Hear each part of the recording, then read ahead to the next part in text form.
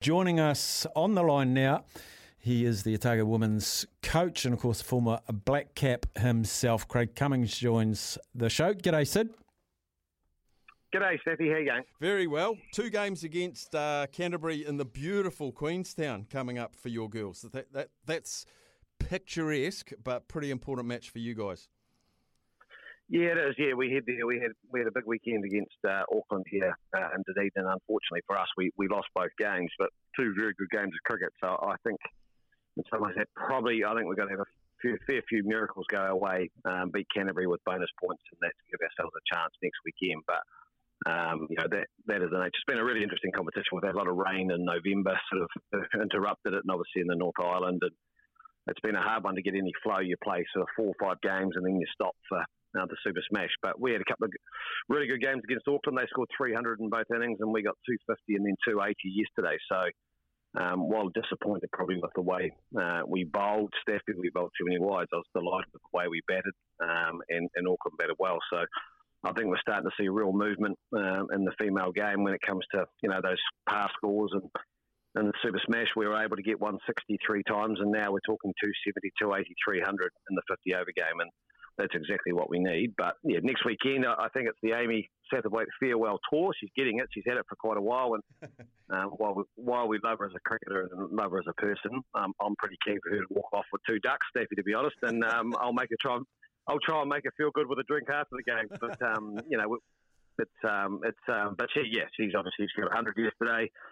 And as I said, like domestically, she's getting the farewell she deserves, and but I'm hoping to ruin the party for her next week.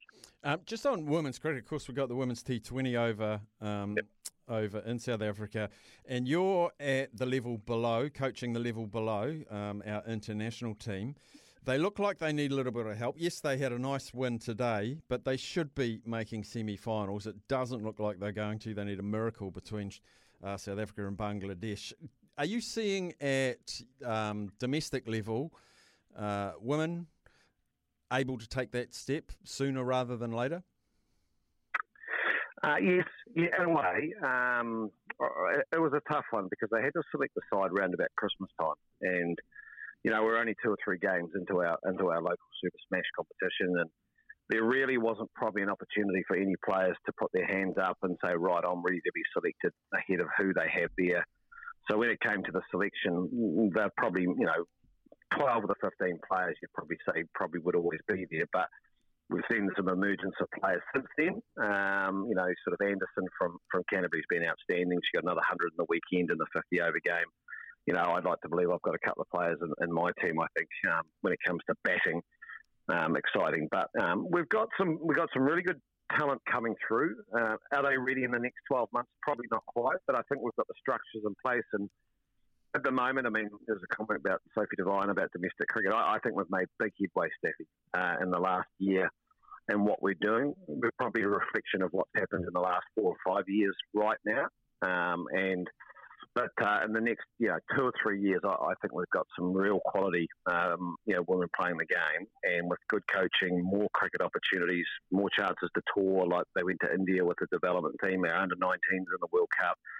We'll be okay. We've got good structures now at New Zealand Cricket with Liz Green's the head of women's cricket.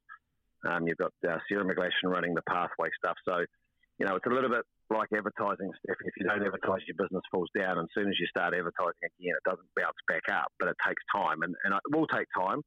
But I think there's some great talent coming through. And actually, I think we're starting to get into a good space. And again, you look at the weekend and the scores that were done.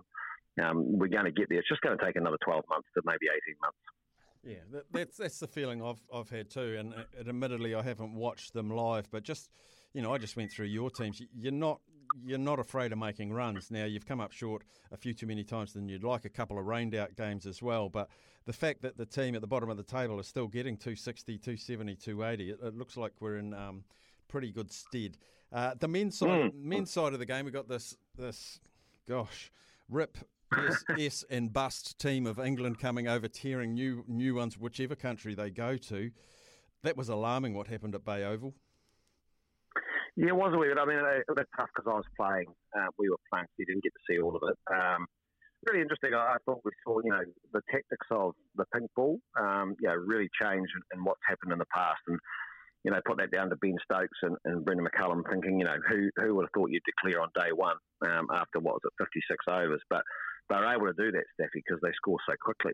So anytime you get sort of over 300, they back themselves to pick up sort of 3 wickets under lights, and they did that. And then they put us on the back foot. But in saying that, going into the second innings, she was pretty par. It was pretty even, and maybe our inexperience in our bowling attack. And again, I didn't see all of it, so I couldn't tell you exactly what was going on. But the concern for me, again, we were put under lights on day 3, and Stuart Broad just managed to nibble the ball just enough to knock over, our 3 top players, and Conway, Williamson and Latham, and then, we were behind from then, and, we've got some challenges. I mean, it does show we've got a wee hole when it comes to, no Trent Bolt playing, and who's going to partner Tim Southey but we did lose Henry and also Jamieson. We've got to accept that, but I think batting-wise at the moment, we're still trying to find that replacement for Ross Taylor, and we're trying to find the balance of our side. And I think maybe at this stage, someone like Henry Nichols is going to do well to hold on to his place for the next one. Yeah, Will Young sitting there ready to go. So they'll be sitting there playing golf pretty relaxed today, the Inglis side, Steffi. They'll be out enjoying themselves, and I dare say the Black Cats will be sitting there trying to come up with some answers because they've got quite a few questions. Are we innovative enough? It just felt like we were just going to stand at the end of the hallway with a mattress while someone just came sprinting at us in a game of indoor bull rush. It was like it looked to me like the Black Caps didn't have a plan, didn't have okay, we know what England are going to do and this is what we're going to do to try and combat it. We just, tried to play their game, and they're better at it than us.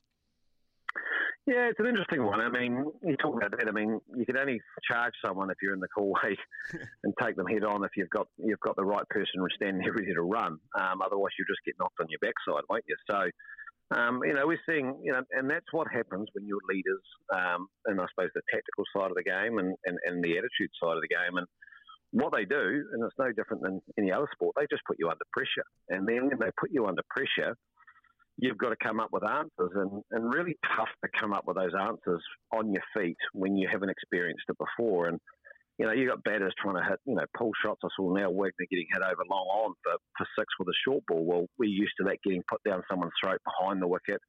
I don't know if we quite got the balance of our bowling attack right with Cougar Line and Tickner, two are very much the same, but maybe I'm a bit biased because you had Jacob Duffy there, but I just thought maybe, another swing bowler, a genuine swing bowler who's got a fantastic record, could have been given the opportunity in this test match. They got some real questions again. You go to the Basin Reserve and the wind, and the Basin Reserve is an in-swinging ground or a left-armer's ground because the way the wind comes, it's either over the scoreboard or the northerly. So, who's going to partner Tim Southey because he's normally bowling into it. So do you pick someone like Jacob Duffy, but it's not going to suit his swing? Do they go for bounce bowlers like they did? Matt Henry will come back into the mix, I'm sure. But it's really tough. I mean, you can't also fake tactics that you don't understand, and you can't expect this Black Cap side to go, right, we're going to do the English style, because we haven't done that. And that's not really part of who we are. We've just got to get really good at doing what we do.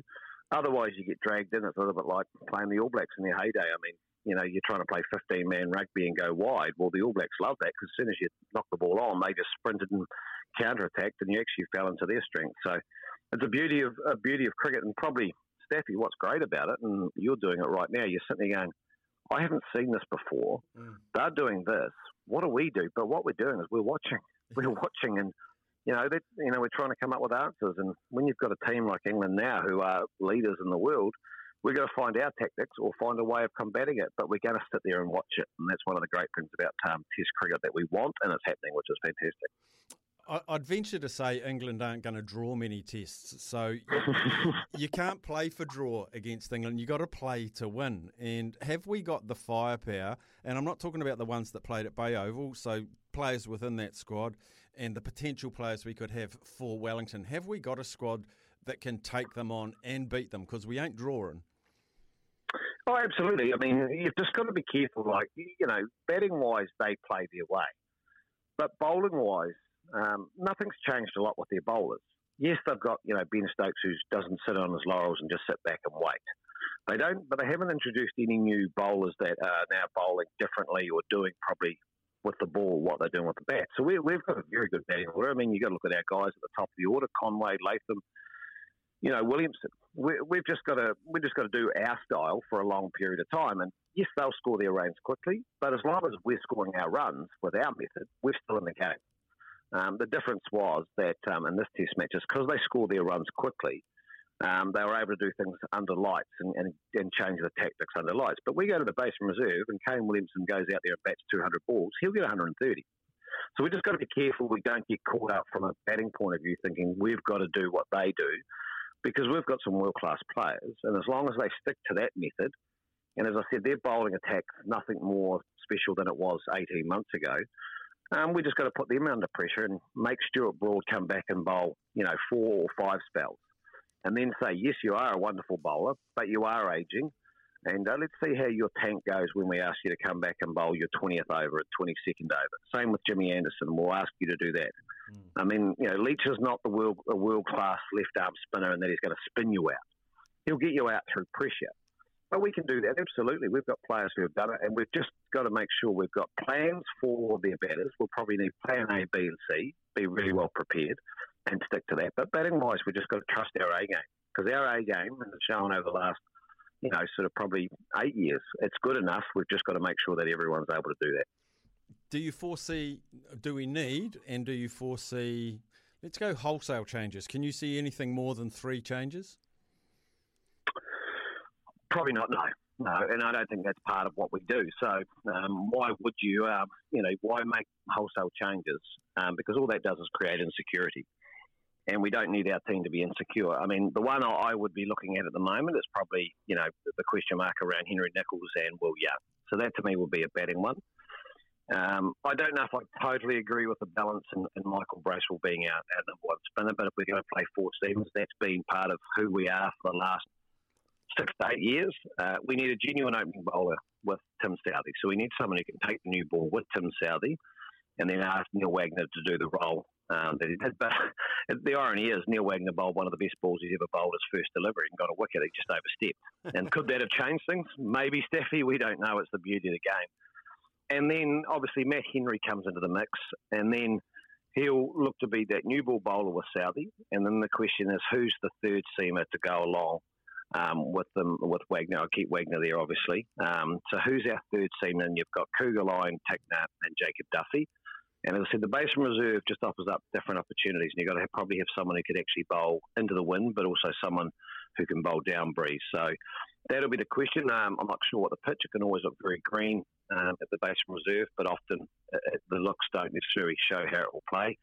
I'd like to see Jacob Duffy play. I think the way we beat these guys is we've got to have movement in the air. I think if we're just going to run in and hit the pitch hard with no movement, we're not going to do them with pace, because they actually like pace, their batters. And I think, someone like Jacob Duffy can move the ball in the air. And that's why they stand there, they swing at that first line.